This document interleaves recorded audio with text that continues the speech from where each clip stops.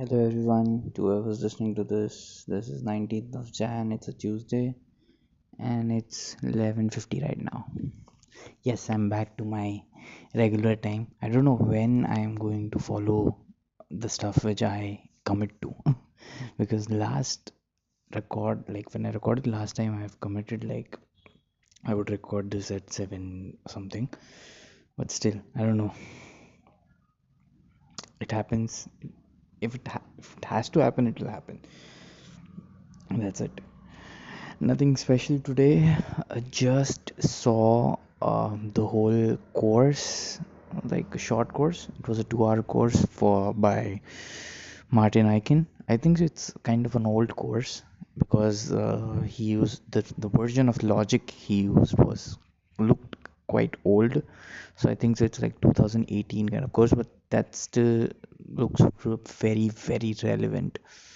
And I think so at that time even Martin Ikin wasn't that famous. Like so even like, so that course was really relevant in that case. So I really liked it, really learned a lot from it. Now I'm waiting to implement whatever I've learned, but I'm feeling super tired right now, so I'll do that tomorrow. I don't have much there. Tomorrow in the morning, I'm thinking of like starting to at least do a walk or something, do a jog in the morning because my legs are starting to cramp. I don't know, like I'm unable to walk properly. So I'll try to like get up in the morning at 7 or something, take a walk, come back, then do then bath or whatever, like then have my breakfast and all that. But yeah, I want to like start this routine where I'm like at least having a walk, and then I'll evolve. Maybe if that works, then I'll evolve into like proper running, because this time management thing hasn't worked out really well. Like it didn't last for more than 3 days. I don't know, I think so I'm not made for time management at all. I'll be like that on like this only because the things are working for me. Like I at least find some time to do. Like if nowadays I have like, so my idea of time management is like, if I want to do something, I assign like 1 hour or 2 hour for that every day. So let's say for music production, I assign like 1 hour a day. So that hour can be any time of the day. That can be morning ka 1 hour, or like 1 hour in the evening, in the afternoon, whenever. But it has to be 1 hour. If I plan it like it to spend 1 hour in the evening, then that's difficult for me because I don't know what I would be doing at that point, so I would completely skip it. So the best thing is I'll have these slots, like I want to, like let's say produce it, like finish one track. So I have it in my list, I make that, I finish it, and I do it finish it. So I think that approach is going to be really well for me. The other way is not going that well. So let's see. So talking about the Martin Ikin class, I learned a couple of things which were very helpful, and some of the things which he mentioned were not that. I don't agree to those things. So I'll start with what I agree on. So the thing which he mentioned, that he keeps all his tracks. He adds a gain plugin, a basic utility. So in Logic it's gain, and in Ableton it's utility. So he adds that plugin at the end of the chain of that track, and he reduces the volume by minus 12. This is what I like, because what is happening is your volume is getting reduced before the fader and not after the fader. This is really cool because utility adding, you can add 10 utilities and still your system will run very like efficiently, because the utility doesn't cost that much of CPU. So I think so this is a good tip, because what I do is opposite. I reduce the volume so that uh, uh, so that the volume is reduced after, like it's post gain, like I'm reducing the post gain. I'm bringing down the fader, so that is basically affecting the post gain. So what Martin I can suggest is you do it pre gain, pre fader, and then use your fader later on to mix and master it. I think that is really efficient technique, and he measures his volumes, his levels by uh, peak or RMS. Now I'm not sure exactly what Logic shows. Ableton shows you peak, definitely Ableton shows you peak metering, but Logic, I think so it shows you RMS, but I have to like Google up it a bit, that whether it shows you the while metering, whether it shows you the peak or RMS. But if it's peak, then I've understood what I have, like I've noted down all the tracks peak limit. So I when he was showing his walkthrough, his breakdown for all the elements, I noted down all the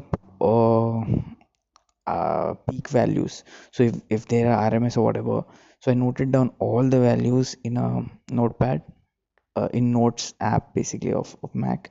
I added them, and I want to implement all those values in my track, in whichever new track I make. I think so that may help, because the major thing which I was struggling in is that I wasn't knowing what level is good, what level is extremely, like if even if it's high, how extremely high good it is, or even if it's low, how good, how bad that is. So and the thing is, uh, yeah, this is one of the things which I got to know. But I would say this now only, I was really disappointed when I heard one of my tracks after this whole course, because and that track is like recently made. It's the remix I sent to Shishi. Thank God I've sent him the first version of lyrics, the mix. The second version is with me. That sounds horrible now, horrible. The second version sounds horrible. Now I have to fix it. I'll see it. The thing is, when I make tracks, I don't know, it's too muddy. Even when I am listening to it, I would say that, oh, this track is so muddy. I need to fix it, obviously. Hence I took the decision of continuing the track after 2 days. Because if I would have started like finishing the track in one day itself, it would have suffered a lot in terms of mixing. So thank God I did that and watched the Martin Ikin course first, because there was not much like extreme knowledge going on in his course. His session was very simple. He hardly used any plugins. His whole work, he hardly used EQ also. Like he didn't even use much of an EQ. The only reason he used EQ is for like reducing the lows. That's it. He didn't use it for anything else. For boosting EQs, he used the shelps, some kind of EQ, which is like the strip version of it, which is also included in the Slate Digital. So I don't know much about it, but I also have that EQ, but I never use that much. It's the Waves alternative of it. It's called Shelps 73 or something. But yeah, this is one of the learnings which I got. Like when you're using a stock EQ, don't boost anything. Boost only using the third party ones. Like I'm not saying that that's the right way, but it makes a lot of sense to do that, because the third party EQs have a very complex algorithm. They are built because they cost you extra money because of that, because it's actually emulating the old plugins, like even the SSL EQ or the Shelps EQ which I was talking about, or any other big company's EQ like Puke Tech or whatever. So that is basically emulating an analog gear. So obviously the algorithm behind it is much more complex, and it's not distorting your sound even if you like crank it up. So this is one of the tips or trick which I got from the course. It's not like he mentioned that okay, don't boost using the stock plugin and nothing. He said that you can do it either ways, but I think it makes sense to at least try once. If it's not working, I'll just go back to like, because I usually use only two EQs. One is the inbuilt Ableton EQ, and second is the Pro Q3. And Pro Q3 is something I use only like, I think I use it for a lot of things, but like when I make steep decisions, when the Q is much more harder, I prefer Pro Q. But I think so I should go with his method. Let's try out this and let's see what happens. Sorry. Yeah, so yeah, this was one more learning. And other learning was, I've written down in notes, like I've written everything down. Yeah, other very important learning I think I should definitely try it out when I'm mixing my tracks is, when you're sidechaining any of the tracks with your kick, never sidechain anything which gives you gain reduction more than -5 or -6. If it's going beyond that, don't do it. Like reduce your sidechain and keep it to -5 and -6. He subtly said that I don't sidechain anything, like I don't sidechain anything which gives me gain reduction more than -5. So I think so it's worth you like trying it out, because what I do is I sidechain it all the way and I have an infinite ratio. So what he does is he has like a ratio of 4 or 5, that's it. And uh, he lowers down the threshold until he gets -5 gain reduction, and he doesn't use any filter or anything. He just directly sidechains it with the fat kick he has and not the small kick. Oh, no, I think so he uses the small kick. Yeah, he mentioned that he copies his channel and then he goes through the channel or something. So yeah, definitely he uses that. And yeah, so I'm definitely going to try this because this is something new, and this actually correct changing the way I produce my tracks. So this is one thing. um what else? Yeah, there are some things which I didn't like agree to. Like he puts a limiter on the master, like while producing the entire track, and I don't believe doing that.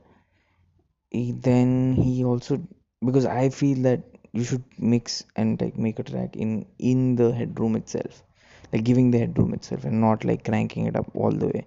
But he said that he does it just to check that his track is not clipping that much, which is maybe his personal preference or something. So this is what I didn't agree to that much. And one more thing which I didn't agree to, that he color codes his tracks based on the arrangement and not based on tracks. So what I do usually is I color code horizontally. Like if there's one track, the whole track is color coded in one color. But what he does is he color codes vertically. So the all the elements in the intro are colored in one color. All the elements in the breakdown are colored in one color. All the elements in the drop are colored as one color, which is something I felt like doesn't make that much of sense. It confuses. Maybe, as I said, like maybe that's his personal preference, and maybe he's doing this for a longer time. That's why he prefers to do it like that. Because this guy has been producing before even the DAWs existed. So that is completely agreed upon. And yeah, what else? There are many things I learned from this, but I'm not remembering exactly what to say. I've noted it down for sure to like have reference and make sure that I'm doing it again. Yeah, one more thing which is not, which is I don't know. This is experimental thing which I should do, is like he uses this widening technique, which is done from a stock Logic plugin, which is like you widen some frequencies, you send some frequencies of a track to left and some frequencies to right, and then that basically widens your track. So instead of like normally widening it, you do it like this, like some frequencies on the right and some frequencies on the left. There's a waves alternative version of it. I'll definitely use that, and I'll see that whether that works in widening a track, in widening this thing, in any track. And yes, one more very important learning I got from this particular course is never write any notes of sub interfering with kick. So if there's a kick at one, don't put your sub at one. So put your kick, then leave the gap for like and wherever the next mark is, let's say 1/8, put your sub there. So basically on the places where clap is there, so that when once your kick and sub are playing at the same time, they sound merged. So mostly what I do is I sidechain it heavily, so that is actually doing the same thing, but you never know when it is isolating, because if you completely leave the place of sub, you know that the kick would never play, sorry, the bass would never play when the kick is playing. So I think that this is very important. I tried experimenting this once I was like normally opened a project and I just fiddling around. So I did this and it sounded well at that time also, but I wasn't convinced that whether this is like should I do it like this or not. But now I should definitely try this, because the major problem I'm having in my tracks is with the kick and the bass. That's still having major issues. Obviously, it's improved, but like compared to my other previous tracks, but it still needs to get on point, because that's very important to get releases on good labels. So yeah, definitely I'll do that. And yeah, I think so. After a long time, this episode got like 16 minutes up. So cool. If you like this, stay tuned. And yeah, thanks for listening. Bye.